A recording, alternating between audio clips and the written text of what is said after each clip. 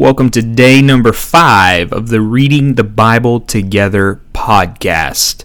We're reading through the Bible together this year in the NLT using the 1-year Bible plan. And we'll start today's reading in Genesis chapter 11, starting verse 1. And our Old Testament reading will end in the 13th chapter of Genesis, verse 4. At one time, all the people of the world spoke the same language and used the same words. As the people migrated to the east, they found a plain in the land of Babylon and settled there. They began saying to each other, "Let's make bricks and harden them with fire." In this region, bricks were used instead of stone, and tar was used instead of mortar. Then they said, "Come, let's build a great city for ourselves with a tower that reaches into the sky. This will make us famous and keep us from being scattered all over the world." So we see here, my interjection immediately, I think most people in our world would read verses 1 through 4 and say, wow, that sounds really good. Everybody's united. They are building together. They are doing the maximum of human ingenuity. And basically, they're building a tower that reaches into the sky, the heavens. Verse 5, though, says the Bible would actually say that this type of everybody getting along, unity, speaking the same language, actually isn't what we should want. Verse 5, "But the Lord came down to look at the city and the tower the people were building. 'Look,' he said, 'the people are united. They all speak the same language. After this, nothing they set out to do will be impossible for them. Come, let's go down and confuse the people with different languages. Then they won't be able to understand each other.' In that way, the Lord scattered them all over the world, and they stopped building the city. This is why the city was called Babel, because that is where the Lord confused the people with different languages. In this way, he scattered them all over the world." Why would God do that? This is my interjection. Because we were trying to become God, which has been our problem since the very opening pages of the Bible, is we don't want to serve God, we want to be God. The only problem is we are bad gods. Everything we do causes people to be hurt around us. We're selfish, and we do not know what to do with our power because we are not God, we're human. And so God confuses the people. Verse 10, we're going to jump into more of lines of descent. This is the line of descent from Shem to Abram. Verse 10, "This is the account of Shem's family. 2 years after the great flood, when Shem was 100 years old, he became the father of Apharixed. After the birth of Apharixed, Shem lived another 500 years and had other sons and daughters. When Apharixed was 35 years old, he became the father of Shelah. After the birth of Shelah, Apharixed lived another 403 years and had other sons and daughters. When Shelah was 30 years old, he became the father of Eber. After the birth of Eber, Shelah lived another 403 years and had other sons and daughters. When Eber was 34 years old, he became the father of Peleg. After the birth of Peleg, Eber lived another 430 years and had other sons and daughters. When Peleg was 30 years old, he became the father of Ru. After the birth of Ru, Peleg lived another 209 years and had other sons and daughters. When Ru was 32 years old, he became the father of Serug. After the birth of Serug, Ru lived another 207 years and had other sons and daughters. When Serug was 30 years old, he became the father of Nahor. After the birth of Nahor, Serug lived 200 years and had other sons and daughters. When Nahor was 29 years old, he became the father of Terah. After the birth of Terah, Nahor lived another 119 years and had other sons and daughters. After Terah was 70 years old, he became the father of Abram, Nahor, and Haran. Verse 27. This is the account of Terah's family. Terah was the father of Abraham, Nahor, and Haran was the father of Lot. But Haran died in Ur of the Chaldeans in the land of his birth, while his father Terah was still living. Meanwhile, Abram and Nahor both married. The name of Abram's wife was Sarai. The name of Nahor's wife was Milcah. Milcah and her sister Iscah were daughters of Nahor's brother Haran. A little bit awkward. Verse 30. But Sarai was unable to become pregnant and had no children. One day Terah took his son Abram, his daughter-in-law Sarai, his son Abram's wife, his grandson Lot, his son Haran's child, and moved away from Ur of the Chaldeans. He was headed for the land of Canaan, but they stopped at Haran and settled there. Terah lived for 205 years and died while he was in Haran. Chapter 12, verse 1. The Lord had said to Abram, Leave your native country, your relatives, and your father's family, and go to the land that I will show you. I will make you into a great nation. I will bless you and make you famous. You will be a blessing to others. I will bless those who bless you and curse those who treat you with contempt. All the families on earth will be blessed through you. Here, my interjection, verses 1 through 3, we see this beautiful promise that God makes to Abram that is a theme that carries throughout all of Scripture, that all the nations will be blessed through the line of Abram. We know that this is ultimately fulfilled in Jesus thousands of years later. And isn't it true that all the families on earth are blessed through Jesus? Amazing that we get to look back at a promise that God made that has now been kept. It should encourage us and build our faith. At least it does for me. Verse 4. So Abram departed as the Lord had instructed, and Lot went with him. Abram was 75 years old when he left Haran. He took his wife Sarai and his nephew Lot and all his wealth, his livestock, and all the people he had taken into his household at Haran, and headed for the land of Canaan. When they arrived in Canaan, Abram traveled through the land as far as Shechem, where he set up camp beside the oak of Moreh. At that time, this area was inhabited by the Canaanites. Then the Lord appeared to Abram and said, I will give this land to your descendants. And Abram built an altar there and dedicated it to the Lord, who had appeared to him. After that, Abram traveled south and set up camp in the hill country, with Bethel to the west and Ai to the east. There he built another altar and dedicated it to the Lord. He worshipped the Lord. Then Abram continued traveling south by stages toward the Negev. Verse 10. At that time, a severe famine struck the land of Canaan, forcing Abram to go down to Egypt, where he lived as a foreigner. As he was approaching the border of Egypt, Abram said to his wife Sarai, Look, you are a very beautiful woman. When the Egyptians see you, they will say, This is his wife. Let's kill him, and then we can have her. So please tell them you are my sister. Then they will spare my life and treat me well because of their interest in you. Pausing here for my interjection, we see that Abram was not picked because he was just a brave, courageous man or a man of great high moral compass. As you see here, he is literally telling his wife to pretend to be his sister so that he might have his own life spared. Disgusting, really, on many levels, which should be encouraging to those of us who are far from perfect. God can still use us. God still can love us, not because of what we do, but because of what he does. In verse 14, and sure enough, when Abram arrived in Egypt, everyone notices Sarah's beauty. When the palace officials saw her, they sang her praises to Pharaoh, their king, and Sarah was taken into his palace. Then Pharaoh gave Abraham many gifts because of her, sheep, goats, cattle, male and female donkeys, male and female servants, and camels. But the Lord sent terrible plagues upon Pharaoh and his household because of Sarai, Abraham's wife. So Pharaoh summoned Abram and accused him sharply. What have you done to me? He demanded. Why didn't you tell me she was your wife? Why did you say she is my sister and allow me to take her as my wife? Now then, here is your wife. Take her and get out of here. Pharaoh ordered some of his men to escort them, and he sent Abram out of the country along with his wife and all his possessions. Chapter 13, verse 1. So Abram left Egypt and traveled north into the Negev, along with his wife and Lot, and all that he owned. Abram was very rich in livestock, silver, and gold. From the Negev, they continued traveling by stages toward Bethel, and they pitched their tents between Bethel and Ai, where they had camped before. This was the same place where Abram had built an altar, and there he worshipped the Lord again. And that's the end of our Old Testament reading, and there at the end, we see what truly matters most. As Abram, imperfect as he was, as cowardly as he was a man who worshipped the Lord.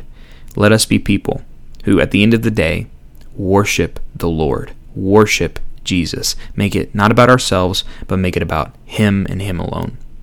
Moving on to our proverb of the day is Proverbs chapter 1, verses 24 through 28. I called you so often, but you wouldn't come. I reached out to you, but you paid no attention. You ignored my advice and rejected the correction I offered. So I will laugh when you are in trouble. I will mock you when disaster overtakes you, when calamity overtakes you like a storm, when disaster engulfs you like a cyclone, and anguish and distress overwhelm you. When they cry for help, I will not answer. Though they anxiously search for me, they will not find me. Oh, Lord, help us not to ignore wisdom. God, there's some things in life that are just simple because of the way you set them up, and oftentimes our problems or our life discipline or our life struggles, if you will, are not something that is just bad luck, but it's simply we just didn't follow wisdom. And God, I do not want wisdom to laugh and mock at me. Lord, I want to be a person who comes to wisdom before I need it. And Lord, I pray the same for everybody who would be listening to my voice today. Moving on to Matthew chapter 5, verses 1 through 26. And you might have heard my computer there. I always like to mention that because people might think it's their own device. And that always annoys me when I'm listening to a podcast and I hear somebody else's computer and I think it's mine. Matthew chapter 5, verse 1 through 26. One day, as he saw the crowds gathering, Jesus went up on the mountainside and sat down. His disciples gathered around him, and he began to teach them. God blesses those who are poor and realize their need for him, for the kingdom of heaven is theirs. Pause here. Isn't that a beautiful tie back to the Old Testament story we read? That it's not about being righteous or right or thinking you're so good and then God wants you. No, it's God blesses those who are poor and realize I know I'm a coward. I know I can't do it. I need you, Lord. And the good news Jesus says is the kingdom of heaven is theirs. God blesses those who mourn. This is verse 4. For they will be comforted. God blesses those who are humble, for they will inherit the whole earth. God blesses those who hunger and thirst for justice, for they will be satisfied. God blesses those who are merciful, for they will be shown mercy. God blesses those whose hearts are pure, for they will see God. God blesses those who work for peace, for they will be called the children of God. God blesses those who are persecuted for doing right, for the kingdom of heaven is theirs. God blesses you when people mock you, persecute you, and lie about you, and say all sorts of evil things against you because you are my followers. Be happy about it. Be very glad, for a great reward awaits you in heaven. And remember, the ancient prophets were persecuted in the same way. I just feel led to read verse 11 and 12 again because I think it's going to be important to somebody today who is struggling, who is feeling attacked. Let these words of Jesus settle into your heart as I try to let them settle into my own. Verse 11, God blesses you when people mock you and persecute you and lie about you and say all sorts of evil things against you because you are my followers. Be happy about it. Be very glad, for a great reward awaits you in heaven. And remember, the ancient prophets were persecuted in the same way. You are the salt of the earth, but what good is salt if it has lost its flavor? Can you make it salty again? It will be thrown out and trampled underfoot as worthless. You are the light of the world, like a city on a hilltop that cannot be hidden. No one sets a lamp and then puts it under a basket. Instead, a lamp is placed on a stand where it gives light to everyone in the house. In the same way, let your good deeds shine out for all to see, so that everyone will praise your heavenly Father. Don't misunderstand why I have come. I did not come to abolish the law of Moses or the writings of the prophets. No, I came to accomplish their purpose. I tell you the truth, until heaven and earth disappear, not even the smallest detail of God's law will disappear until its purpose is achieved. So if you ignore the least of the commands and teach others to do the same, you will be called the least in the kingdom of heaven. But anyone who obeys God's laws and teaches them will be called great in the kingdom of heaven. But I warn you, unless your righteousness is better than the righteousness of the teachers of the religious law and the Pharisees, you will never enter the kingdom of heaven. So let me pause here because we get this tension that we see throughout Scripture of we believe in God's law. We believe what God clearly commands is for our good, and we ought to do it. We ought to not just ignore what God says. No, we should want to follow in God in all of life and everyday life. So when God says to do something, we should want to do it. When it says don't do something, we should not want to do it. We should teach others what God's law says. And then in verse 20, Jesus says, but you must remember that it's not because you do the law or how well you do the law that you are right with God. He says, your righteousness would have to be better than the teachers of this law and the Pharisees, who were like the top of the top religious guys, or you can't enter the kingdom of heaven. So our entire merit is earned based solely upon what Jesus has done for us. But that does not mean we don't strive forward. Dallas Willard, one of my favorite thinkers, he says that grace is not opposed to effort, it's opposed to earning. Beautiful. We cannot earn anything, but we ought to put forth effort to be godly, and it's actually God's grace that empowers us to do that. Verse 21. You have heard that our ancestors were told, you must not murder. If you commit murder, you are subject to judgment. But I say, even if you are very angry with someone, you are subject to judgment. If you call someone an idiot, you are in danger of being brought before the court. And if you curse someone, you are in danger of the fires of hell. So if you are presenting a sacrifice at the altar in the temple, and you suddenly remember that someone has something against you, leave your sacrifice there at the altar. Go and be reconciled to that person, and then come offer your sacrifice to God. When you are on the way to the court with your adversary, settle your differences quickly. Otherwise, your accusers may hand you over to the judge, who will hand you over to an officer, and you will be thrown into prison. And if that happens, you surely won't be free again until you have paid the last penny. Our psalm for the day is the 5th one, and we are going to, as always, walk through this with a posture of prayer. Psalm 5, for the choir director, a psalm of David, to be accompanied by the flute. I do not have a flute, but that would be really cool if I did. Verse 1, O Lord, hear me as I pray. Pay attention to my groaning. Yes, Lord, as I come before you right now praying, Lord, I pray that you would hear my desires. You would hear my groaning, my voice for you. Lord, I pray that you'd hear those who are suffering, who are begging for peace and begging for that which is in accordance with your will. Verse 2, listen to my cry for help, my King and my God, for I pray to no one but you. Lord, you are my only hope. I have no one else to pray to. I have no one else that can only do what you can do. Verse 3, listen to my voice in the morning, Lord. Each morning I bring my requests to you and wait expectantly. Oh God, help me to be like David here as he writes this psalm. I want to bring my requests to you, and then I want to wait with expectance that you're going to do something. You're going to answer that prayer, either in the way that I ask or in a way that is better. And Lord, I just pray that you give me peace to wait with that expectance. Verse 4, O God, you take no pleasure in wickedness. You cannot tolerate the sins of the wicked. Therefore the proud may not stand in your presence, for you hate all who do evil.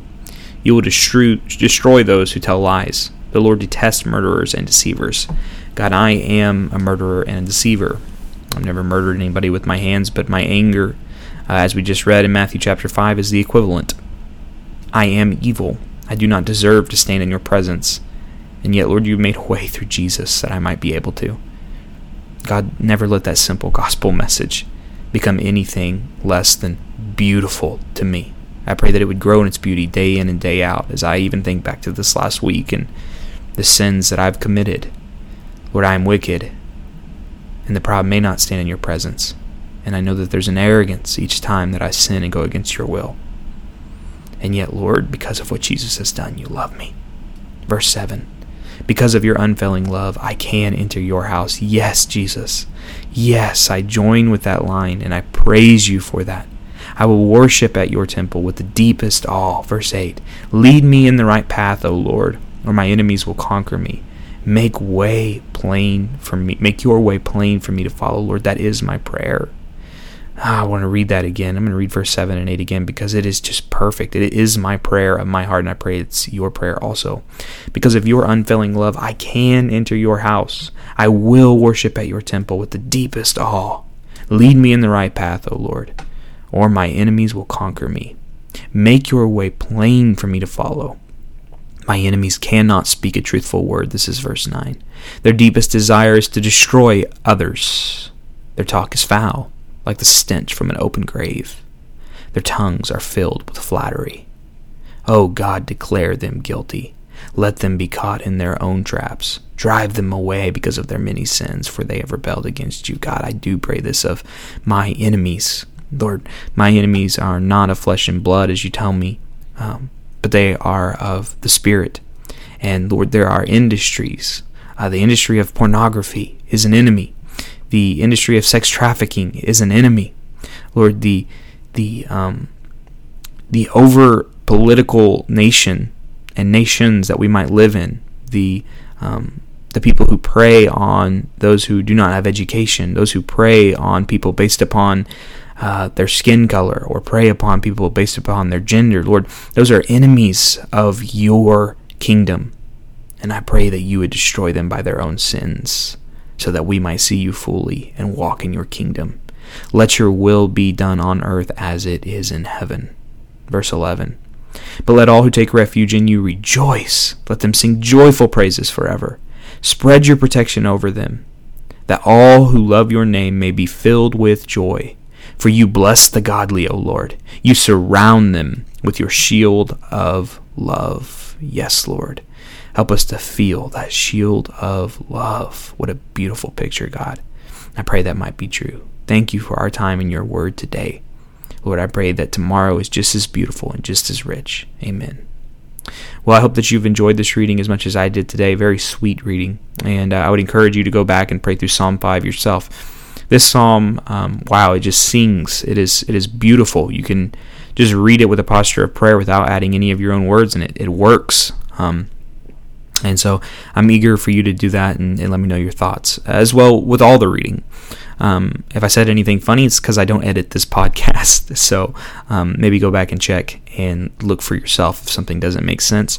But I do hope that it did, and you will get with us, get with me, and share your thoughts, because I truly believe it's better to read the Bible together than by yourself. And so you can post those thoughts in the various ways that you can get in contact with me, whether that's blakefarley.org, which is probably the best place, or on Facebook.